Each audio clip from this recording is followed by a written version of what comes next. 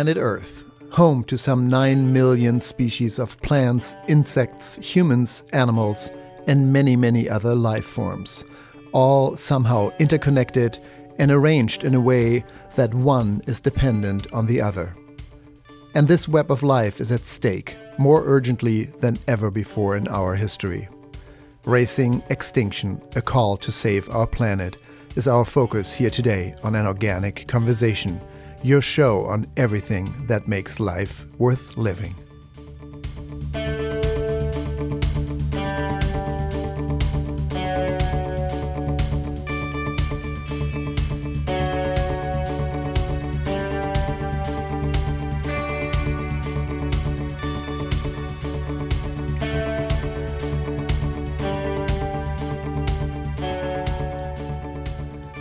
I'm Helge Hellberg. And I'm Sitarani Palomar.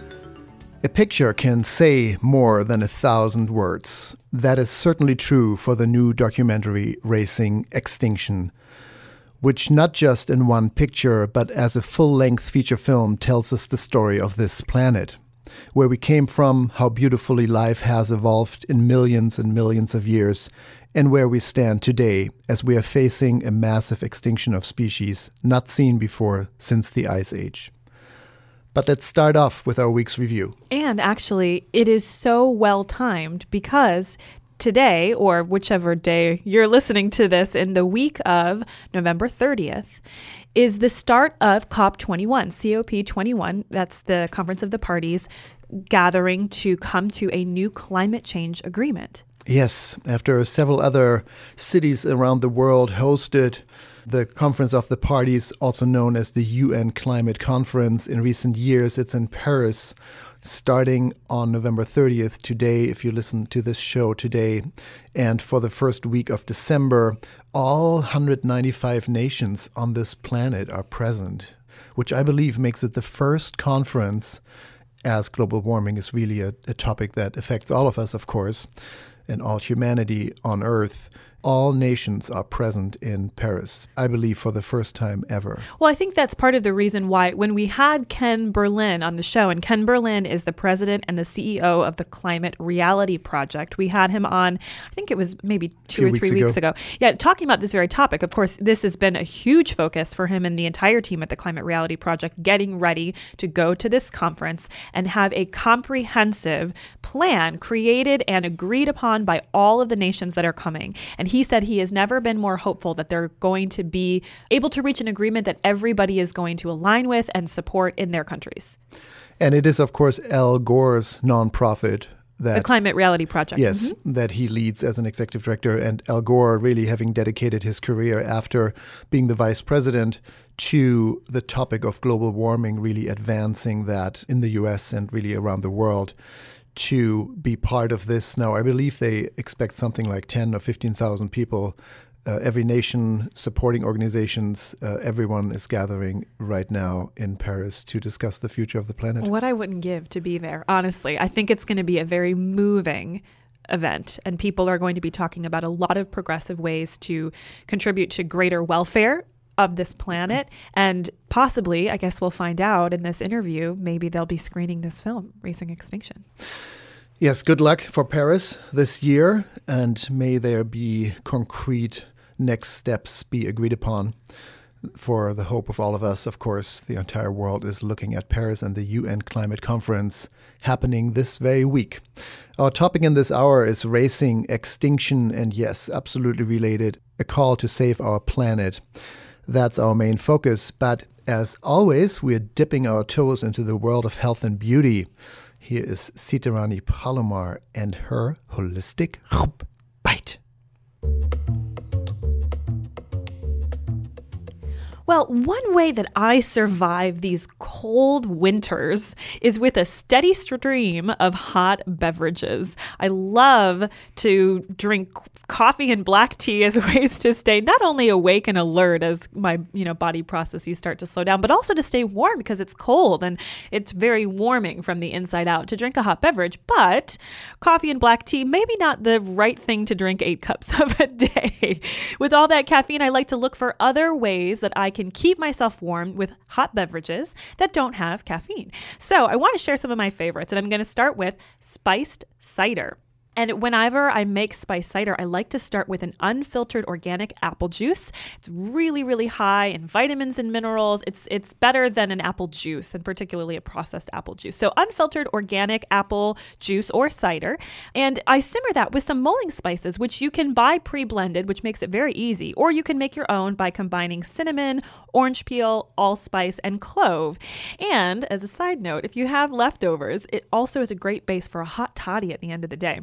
Then moving on to something we spend a lot of time talking about on air, that's lemon ginger tea. And it's so simple. I squeeze lemon into a French press and add slices of ginger that I just keep refilling with hot water throughout the day. And if you want, you can sweeten this with honey.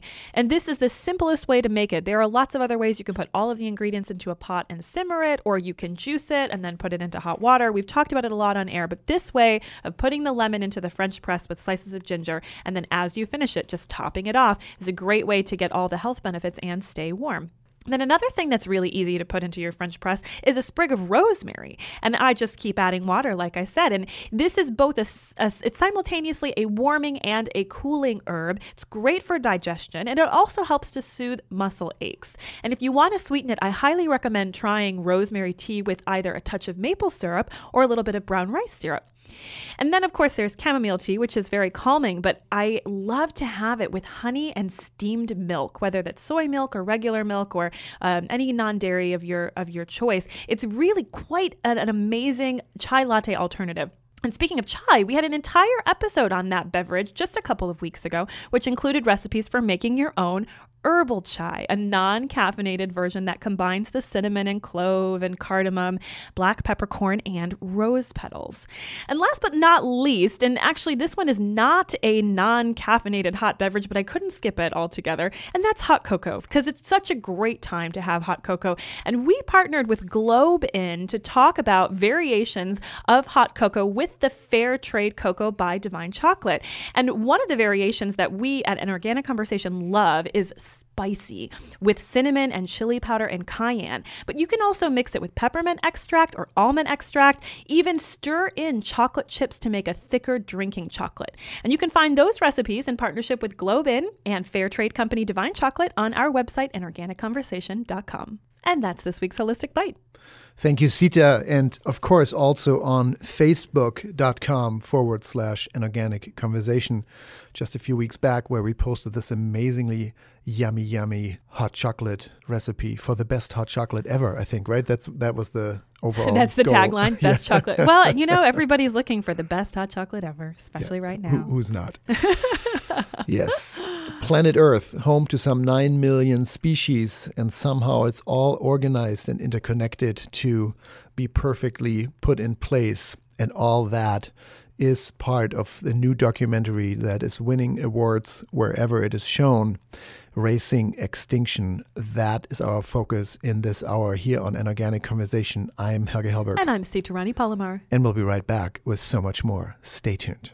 Are you a chef, have a catering business, or planning a party, or simply just love organic produce? If you're in the San Francisco Bay Area, walk right in to Earl's Organic Produce. Anyone can buy directly from us at wholesale prices. You don't have to be a natural food store to enjoy the freshest and most delicious organic produce. We are located on the San Francisco Produce Market at 2101 Gerald Avenue. We look forward to seeing you. Walk-in hours are Monday through Friday throughout the night from 10 p.m. to 10 a.m. Minimum purchase is 1 box or flat, cash or checks only. For more information, visit earlsorganic.com. Fry Vineyards is America's first organic winery, family owned and operated since 1980. Dedicated to the highest levels of organic and biodynamic farming, Fry never adds synthetic sulfites or other preservatives to their wines. Fry organic and biodynamic wines include delicious Cabernet Sauvignon, Zinfandel, Syrah, Chardonnay, and Sauvignon Blanc. Fry Vineyards Mendocino County award-winning wines without added sulfites. Available at grocery stores and online at frywine.com. That's FREYWINE.com.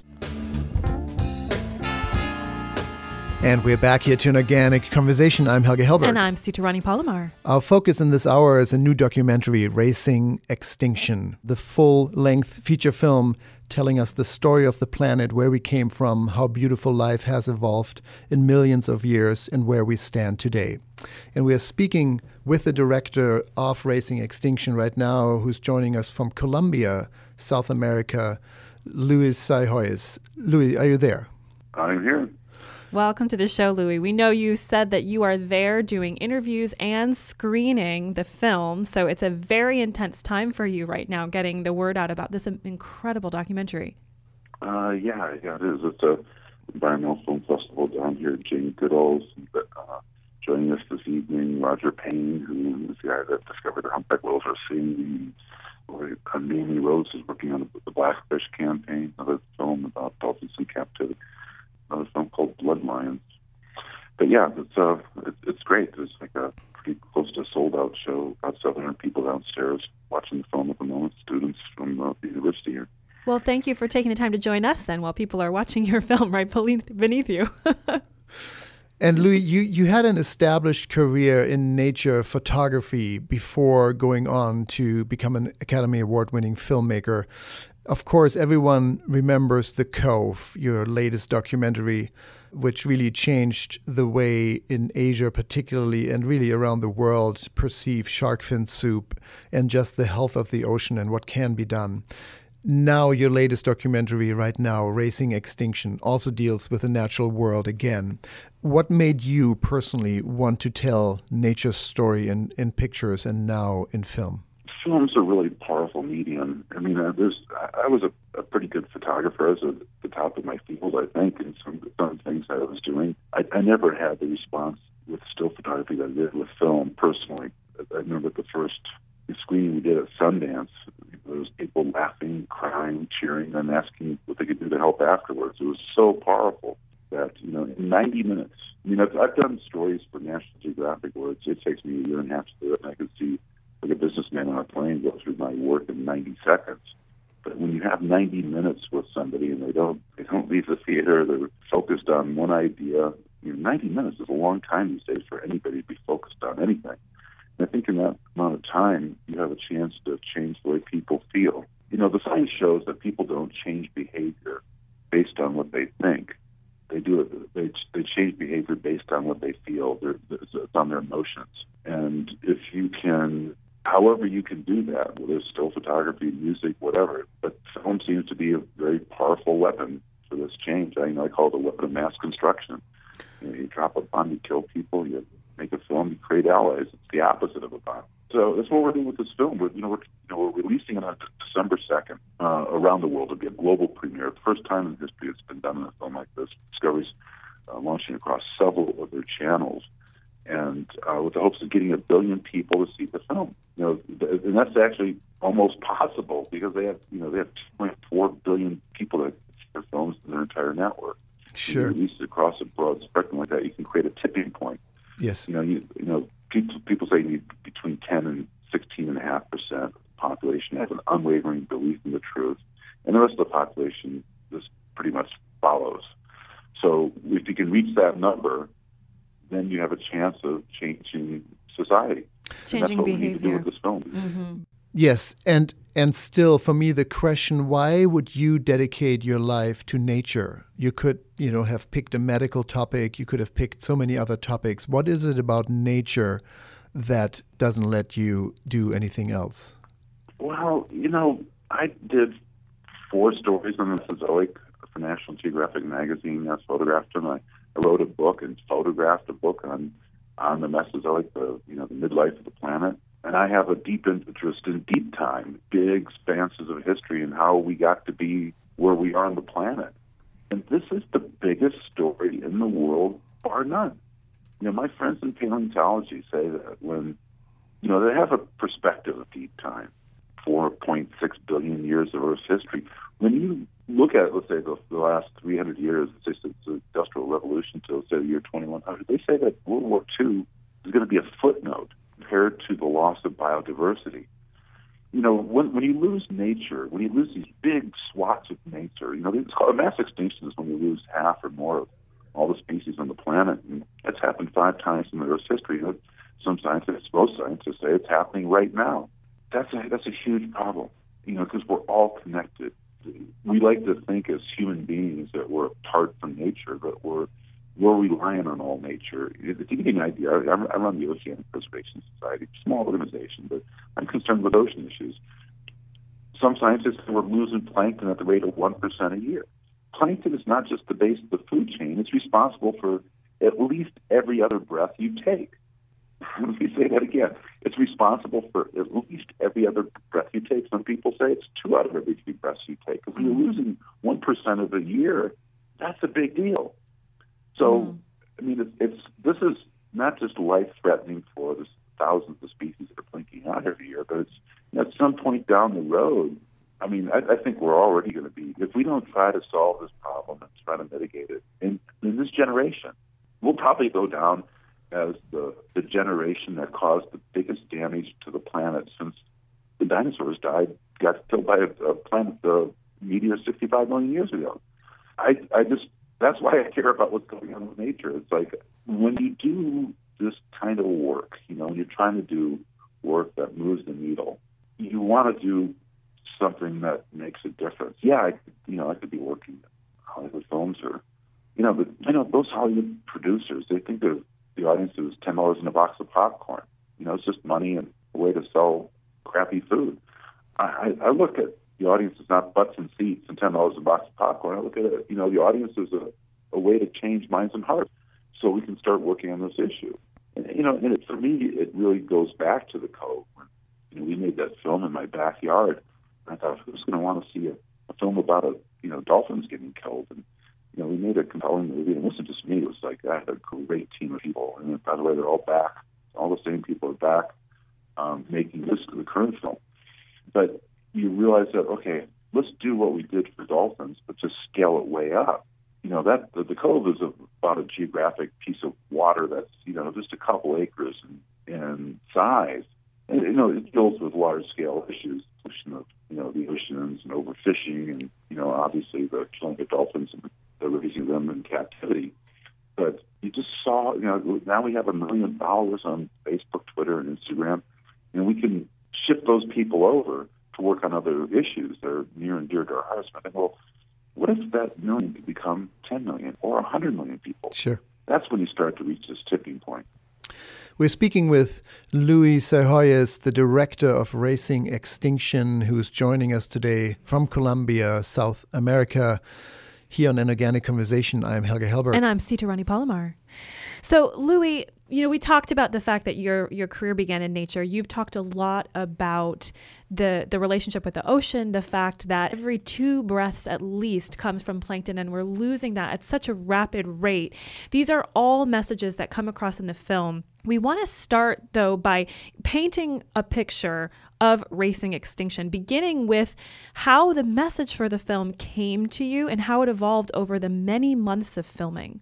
Well, the original idea, I started aiming towards this subject before we made The Cove. I knew that there's mass extinctions going on in the oceans. I didn't really relate it to what's called the Anthropocene. That's this new epoch, which means the age of man. I didn't know about it back then, but I just saw experientially that every time you went back to a dive site, no matter where it was in the world, there was less fish, less coral.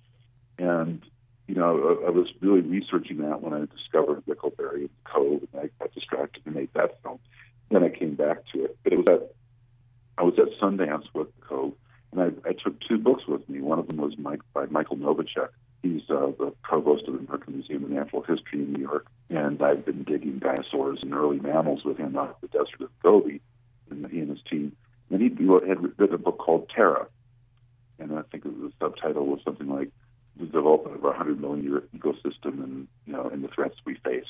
And in the book, he's talking about how right now we're losing species faster than scientists' ability to record these animals or even on the planet with us. And I thought, that's depressing. So I set it back down and picked up the only other book I brought with me, which was by Charles Barone, the former chief marine scientist for Australia. And that book was called A Reef in Time, about the Great Barrier Reef. And in that book, he was talking about how we're losing the Great Barrier Reef right now because of acidification. And that always happens, he says, before a mass extinction event. That's what's going on right now. And I thought, my God, this is the biggest story in the world. I didn't even know it. I had no idea this was going on. So that was the genesis. And I mean, it's a bit, like I said, it's a big story. It's an epic story. It's like the Avengers, but it's real. And here's the deal with a documentary. I don't want to make a film that's just going to create awareness and depress people, even though it's the truth. What I want to do is, okay, how can we give people the exposition, give them the information that they need, tell it in a story that's like a narrative feature film, something like a film you'd actually go to the theater and watch. And that's what, we try to do with The Cove. That's what we did with this film. So it feels like a thriller. It feels like an espionage film. And it is. The film starts out with these undercover missions that we do. And I think it's certainly exciting. One thing I've learned about filmmaking is if the camera's rolling when you're going through something that's fairly treacherous, the audience goes along with you on the ride pretty easily. I mean, if you're feeling something, the audience will too. And if it's real, it's even more compelling. So what we try to do is put the camera in, the middle of the most extreme circumstances that we can, so that the audience begins to see and feel the subject like we do when we're experiencing it. They say a good documentary shows a great one. Sorry, they say a good documentary tells, a great one shows. And so, what we try to do is show whenever we can, as opposed to just telling. Well, and so we had the great fortune to see a screening of this film in San Francisco at the Green Film Festival. With you, actually. You were there. Yeah, you were there to do a panel. And it's funny because I'm in this role of media and telling stories, and generally I favor like fiction film. I could watch 2 a day and be totally fine. But the thing about this, just like you said, it is, even though it is a documentary, it is showing you places of the world that you may never otherwise get to see. Getting to see manta rays off the coast of Indonesia, I believe it was, and the storytelling and the excitement and the whole realm of emotion that the audience goes through, from joy and gratitude for how beautiful this world is, to sadness over what's at stake, to just totally being moved and inspired because you feel empowered to change something that might otherwise feel difficult and hopeless. It is the full movie-going experience. Thank you. I mean, we wanted to leave the audience with a sense of hope, and when we do it, I think we sneak into it. I mean, I know that everybody's in the audience thinking initially like, "Oh my God, this is a big issue. I'm just one person. What can I do?" And in the course of the 6 years of filming this film, we follow this guy Sean Heinrichs, who was trying to save manta rays. The manta ray gills, the Chinese fishermen, the Chinese merchants, are now eradicating the seas of manta rays for these gills that they use for this Chinese medicinal, alleged medicinal purposes. They're supposed to, cure cancer, filter your blood. And of course, it's just a bogus remedy. But, when you have that many people in a country like China believing that manta ray gills are somehow going to cure you, they'll pay just about any price. And so these gills are being ransacked all around the world. And there was no place that was getting hit harder than Indonesia. It was more manta rays were being killed in that country than any other place in the world. And Sean Heinrichs, we follow him in his mission to try to, first of all, put manta rays on the red list. This is for CITES, the Convention for International Trade of Endangered Species. He gets it on the list, and he creates, not single-handedly, just working with a couple people and a couple of organizations like ours. He got manta rays listed, and then now Indonesia, which was the biggest place in the world where they killed more manta rays than any place in the world, is now the biggest marine sanctuary in the world for manta rays. So you see that one person can make a difference, and you see that throughout the film. So that hopefully, when somebody's sitting in the audience and they're thinking, "Well, what can I do?" You realize, well, there's people. First of all, you're not going to be able to go and save a species, but you start to realize that the individual choices that everybody makes has huge effects collectively. For instance, the biggest cause of a mass extinction event is habitat destruction. In the case of endangered species, it's eradicating or the tearing down a natural habitat to raise food for animals that we are in turn going to eat is by far and away the biggest cause of mass extinction event. We're in South America. 90% of the rainforests here have been cleared away to make way for cows. And of course, the land is only good for a couple years, and it goes fallow. And of course, by then the species are gone; they won't come back. Anything like it was in a time to save the species. So, the single easiest thing that anybody can do to save species, especially when you have like 7 billion people on the planet, soon to be 9 billion people, is adopt more of a plant-based diet. So, let's say if America went on Meatless Mondays, if everybody did just one day a week to not eat meat, cheese, eggs, that's equivalent of taking 7.5 million cars off of the road every year. And so you start to see the exponential effect of one person taking individual actions. The average person eats 10,400 animals in their lifetime. The biggest carbon footprint that you probably have, unless you fly a lot like me, is your eating habit. They say that a vegan driving a Hummer uses less energy than a meat eater on a bicycle. So it's if you really want to change the world, the first thing we could do is change our diet. And our campaign is to start with one thing. And so we just want people to just take that first step. That first step is usually the hardest.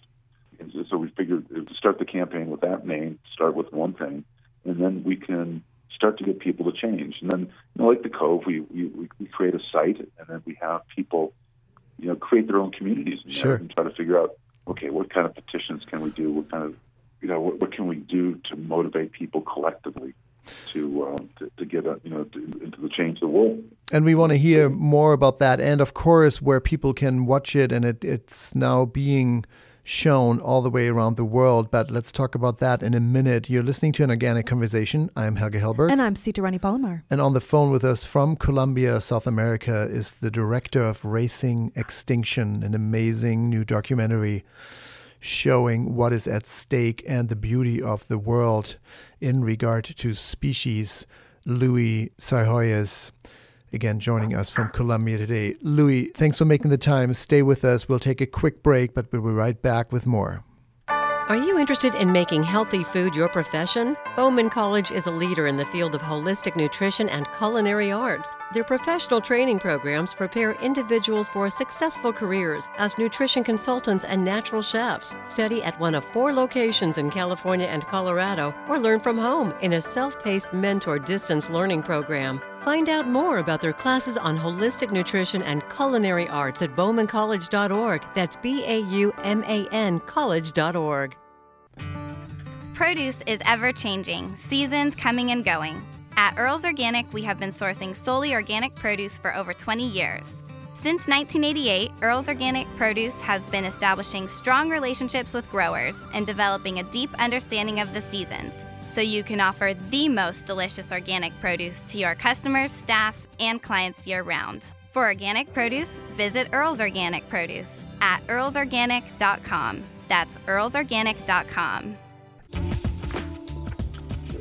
And we're back here to An Organic Conversation. I'm Helge Hellberg. And I'm Sita Rani Palomar. Planet Earth is our topic in this hour, Racing Extinction, an amazing new documentary. And we have the director of the documentary on the phone with us from Colombia, South America, Louis Sarjoyas. Thanks again for joining us, Louis. So, Louis, you have been screening at film festivals. We saw you in San Francisco. You're in Colombia, South America right now. How has the response been thus far from audiences? It's been pretty incredible. I mean, it's playing it. We just played it at Monaco, and it's standing ovations wherever we play it. It's it's the kind of film that gets people to their feet. They get, this woman just saw it here a few hours ago and gave me a big hug after I was going to the audience to get to an interview. And people love the film. It's it does make you sad, but at the end it brings you up. Because you start to realize that there is a lot going on, and there is these people like John Heinrichs and Paul Hilton, and trying to save the planet, trying to do these miraculous things almost single-handedly. And it's a feel-good movie at the end of the day. You realize that we're losing a lot, but you also realize, like Jane Goodall says in the film, that there's so much left yet to save. There's a lot worth fighting for. And so, that's what we want to do with the film, is just realize that everybody has the power to take action and make a big difference.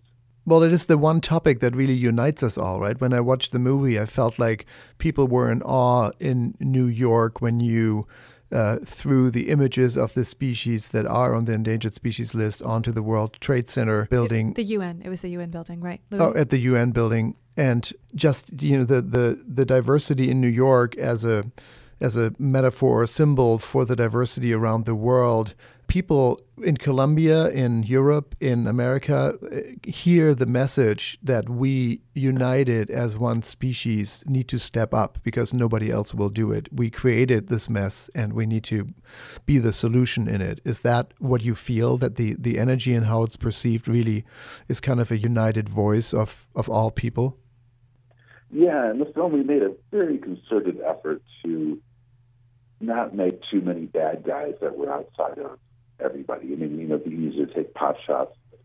The politicians that are in the pockets of the oil companies take pot shots at the Koch brothers and the oil companies. But we wanted to have people take responsibility for their own life, so they don't feel like the problem. I can't remember who said it first, but Gandhi said, be the change. And that's what we try to do with this film. Every social revolution takes one person at a time. And so instead of trying to change the governments, trying to change corporations, which still needs to be done, we think change people first, and the politicians will follow. The politicians should be scared of us, not the other way around.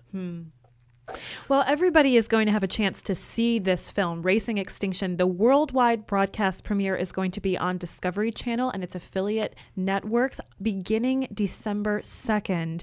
And Louis, where else is the film going to be appearing beginning, after the world broadcast premiere, beginning in December?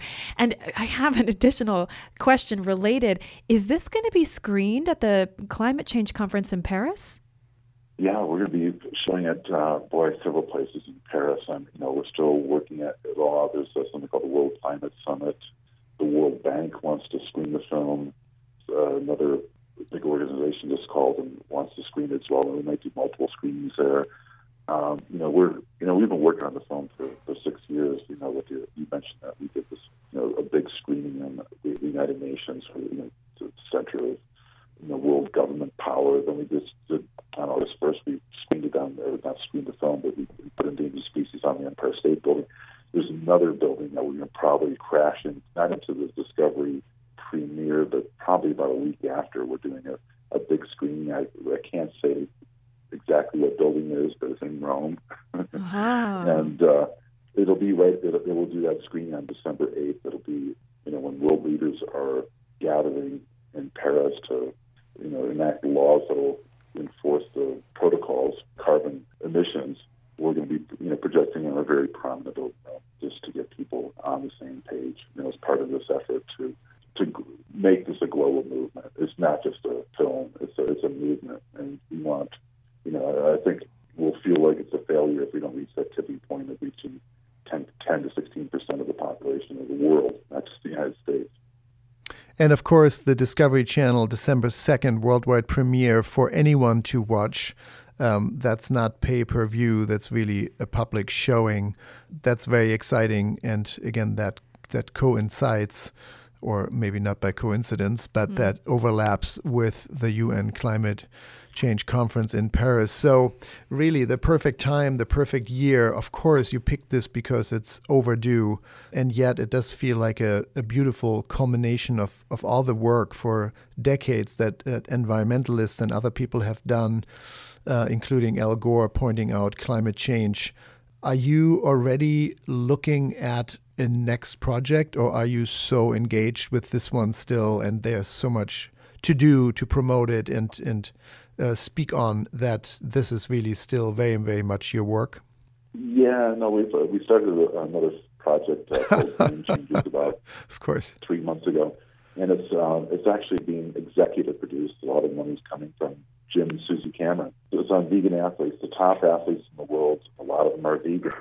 Scott Jurek just ran the Appalachian Trail 2 marathons a day for 46 days straight. He ran 2,200 miles on a vegan diet. He's been vegan for decades. Patrick Baboumian, world's strongest guy, carried more weight, heavy weight, further than anybody's ever carried it.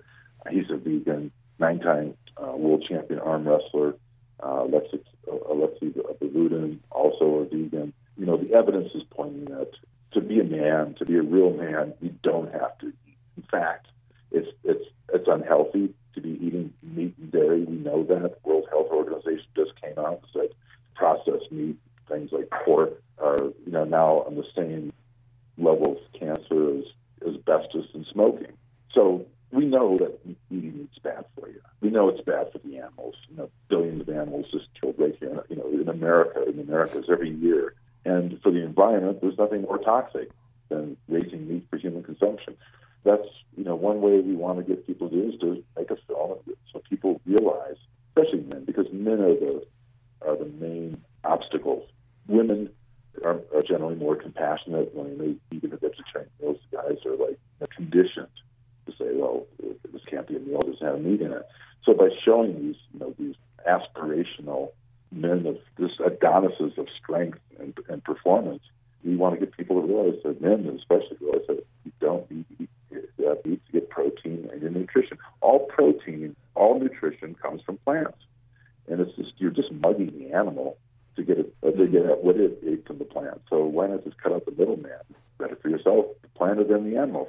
So that's the next film, and we're I'd say about a third of the way through it, but I do have to take a break while we're on the filming of that until we promote the film. It's this is kind of the award season, and Sure. Awards are another way to, besides a network, to get the film seen, to elevate the platform. Sure.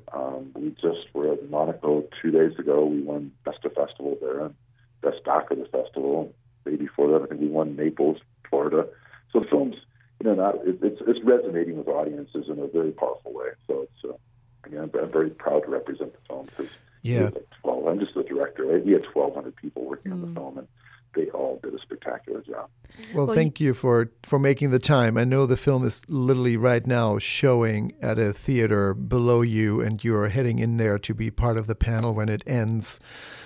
You certainly don't need to see it again, but thanks for making the time all the way from Colombia, South America. That's Luis Sayhoyas, the director of Racing Extinction. Again, world premieres December 2nd on Discovery Channel. Don't miss it. And thanks, Louis, for making the time today, for all your amazing work dedicated to nature and all of us. And good luck with your next project. Thanks so much. Appreciate to have you. Take care. Bye-bye. Yes, and of course we had Scott Jurek on the show. It was right after his book came out. Runner who is a vegan, and really Racing Extinction, meat consumption or not, it's a must-watch film wherever you stand if you care about life on the planet. It will really move you. I can't just see the film. That's what I want to say. And if it's surely to experience worlds that you would never see otherwise. If you've always wanted to see Indonesia, if you've always wanted to see manta rays, there are so many things you will discover in watching this. And at the same time, you are going to feel a strong sense of personal motivation and a thing that unites you with everybody else around the world. Again, that's Racing Extinction. And this, of course, is an organic conversation. I'm Helge Hilbert. And I'm Sita Rani Palomar. And we're staying with the topic of species and extinction and a plant-based diet as one of the big contributors to how the climate and the planet is doing. Here is the update from the world of produce, directly from the produce doc. Here is what's in season.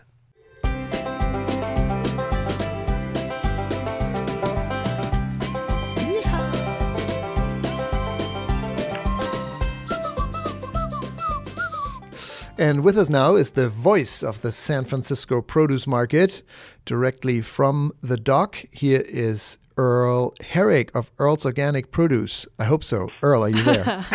Yeah, I'm here. Good morning. Hello. Welcome to the show. Hi, Sita. Hi there. So it's crisp. Wow. They took the light from us. They gave us an hour, but they took the light clearly. Amazing how, at least here in the wider Bay Area, I think almost throughout California at least, where this show has been produced, the temperature dropped within 2 days after, and it's now crisp and cold and clear days, and we got some rain already. What's happening in the produce dock is how are the crops affected and what's peaking right now? Mentioning the drop in temperature has really affected us because we've just gone through the hottest summer we've ever had in San Francisco. Oh, you're right. Which altered one of the great benefits of having a warehouse in San Francisco, and that was the fog, and which would keep our facility very, very mild. So think July and August, September. If you go into Sacramento, you're 95 to 105 degrees, where that high heat would suck in the fog through the Golden Gate. San Francisco would have that famous fog, and it would average around 60 degrees, and my warehouse would maintain a 55 degrees, which is perfect. So this past summer, we were getting 80, 85s in the city. So with this cool temperature now, we're back to the beauty of the fall weather and the insulation that the fog used to give us. So our warehouse is this perfect 55 to 50 degrees, and everything loves it. And the products we're getting are these fantastic greens. Navel oranges love that temperature. It's so perfect for so many things. It's also pretty perfect for the topic I want to focus on, which is pomegranates. They have a very short season, and we're talking about maybe October all the way up, maybe last week of September, all through October, all through November, and sometimes you creep in December. And so it's a very holiday item. This beautiful dark red to pale red color. Of course, it's in the news a lot right now because of the wonderful nutritional qualities, and everybody's juicing it. Everybody's putting it in juices because of the great benefits that they have. Yeah, it's a total nutritional powerhouse, super right? Antioxidant. Yeah, vitamin C. I mean, just really, really, really good for you. It's such a novelty, though, because we don't have it year-round, really, that people, just like artichokes, we talked about artichokes a few months back, and even though those are often, year-round now, too, if they're imported, but it's pomegranates. How do you pick a perfect pomegranate? How do you store it? Well, pomegranates, they grow in the same area that peaches do. They like drier weather. They like high heat. They like low humidity. And one of the most peculiar things for me is that they look like they grow in a bush. How they grow, it's termed as either a small tree or a shrub or a bush. In the store, you want to look for real beautiful glossy color because that's the natural state of a ripe piece of fruit. Now, color isn't everything, just like most produce, but it is a wonderful thing. So when you have a lower color, it still can be good. What you want to look for is shiny, whether it's a lower red or a dark red. That's both good. In other words, not dull. That dullness is going to be a little too ripe, most probably, or it shows it's been sitting around. Mm-hmm. Now, that doesn't mean it's necessarily bad, but it does mean it has less shelf life. So if you're going to use it right away, that's not a bad thing. But if you want to keep it for more than a couple weeks, you want to get something a little more bright and vibrant.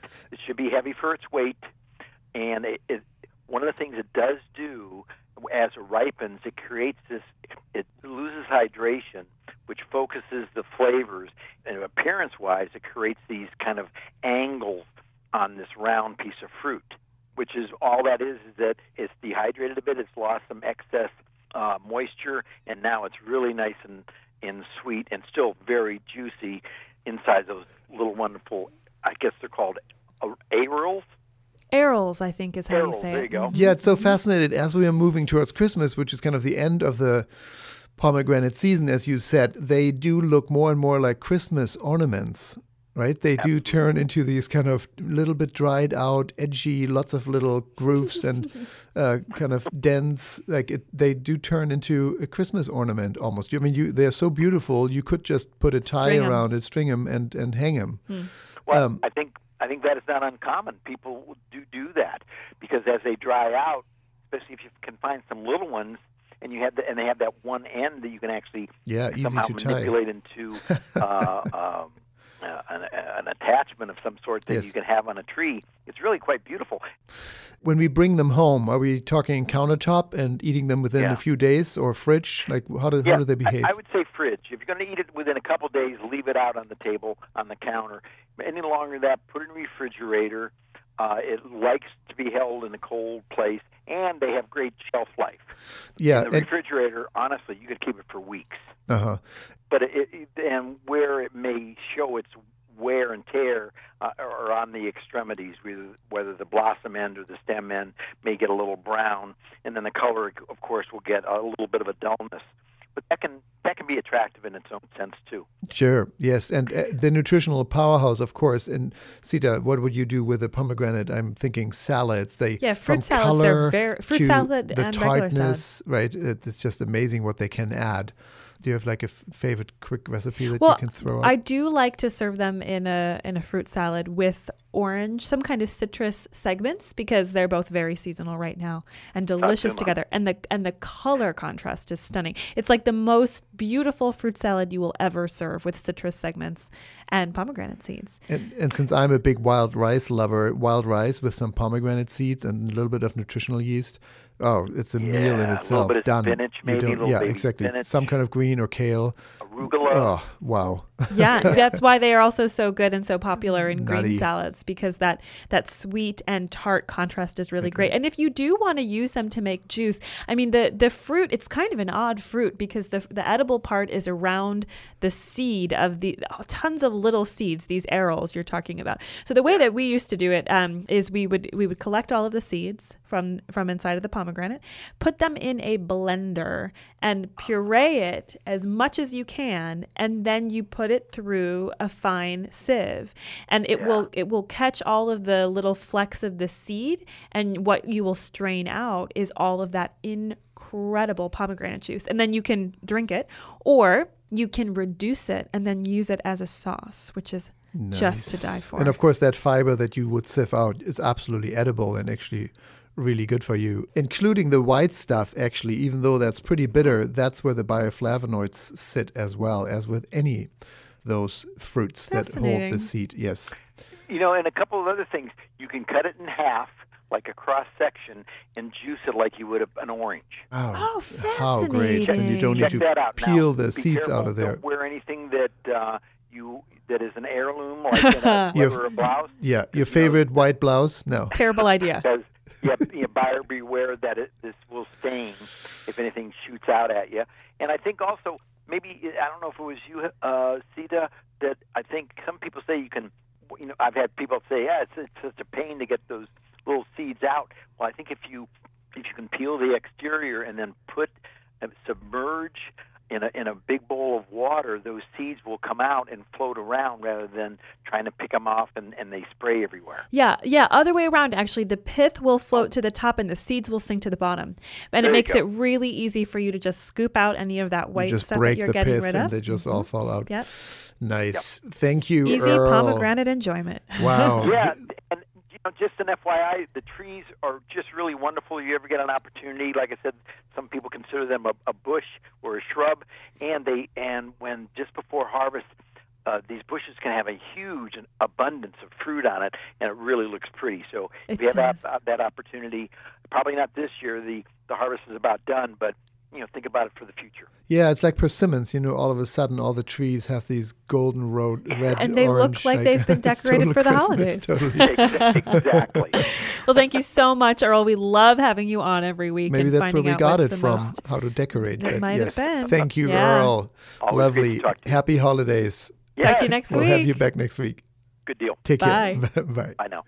Great. Yes, from organic produce and racing Extinction and the UN Climate Conference. It was a rich hour. We've come full circle once again. And again, there are amazing documentaries on a specific issue, like animal care or animal treatment or, working conditions. We had such good documentaries on this show.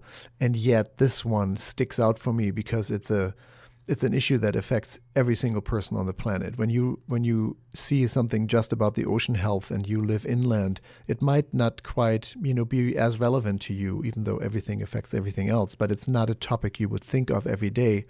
This one is something we should be thinking of every day. When you watch Racing Extinction, you know where we're at and what's at stake and what we can do. I hope every school kid sees it. It's shown everywhere.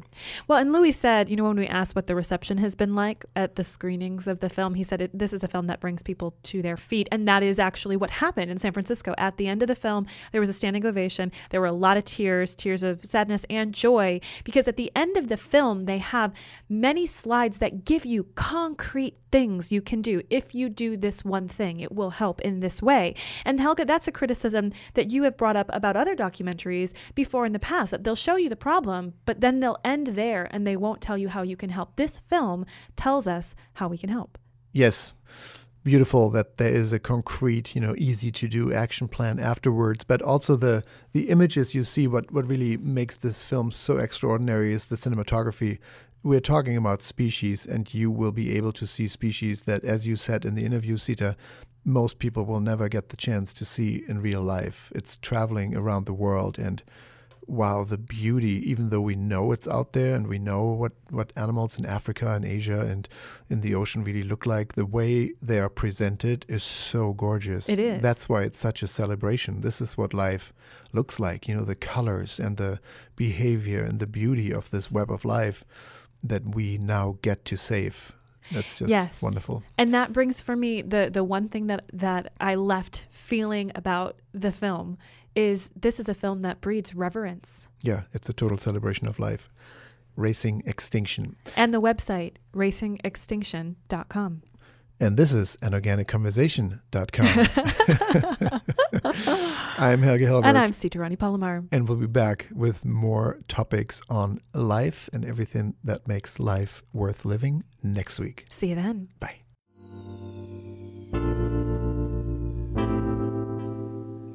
An Organic Conversation is a proud production of the Organic Media Network. Associate producer, Kristen Ponger. This show would not be possible without the ongoing support from our listeners. Whether it's $1 a month or a one-time donation, please consider becoming a patron of An Organic Conversation.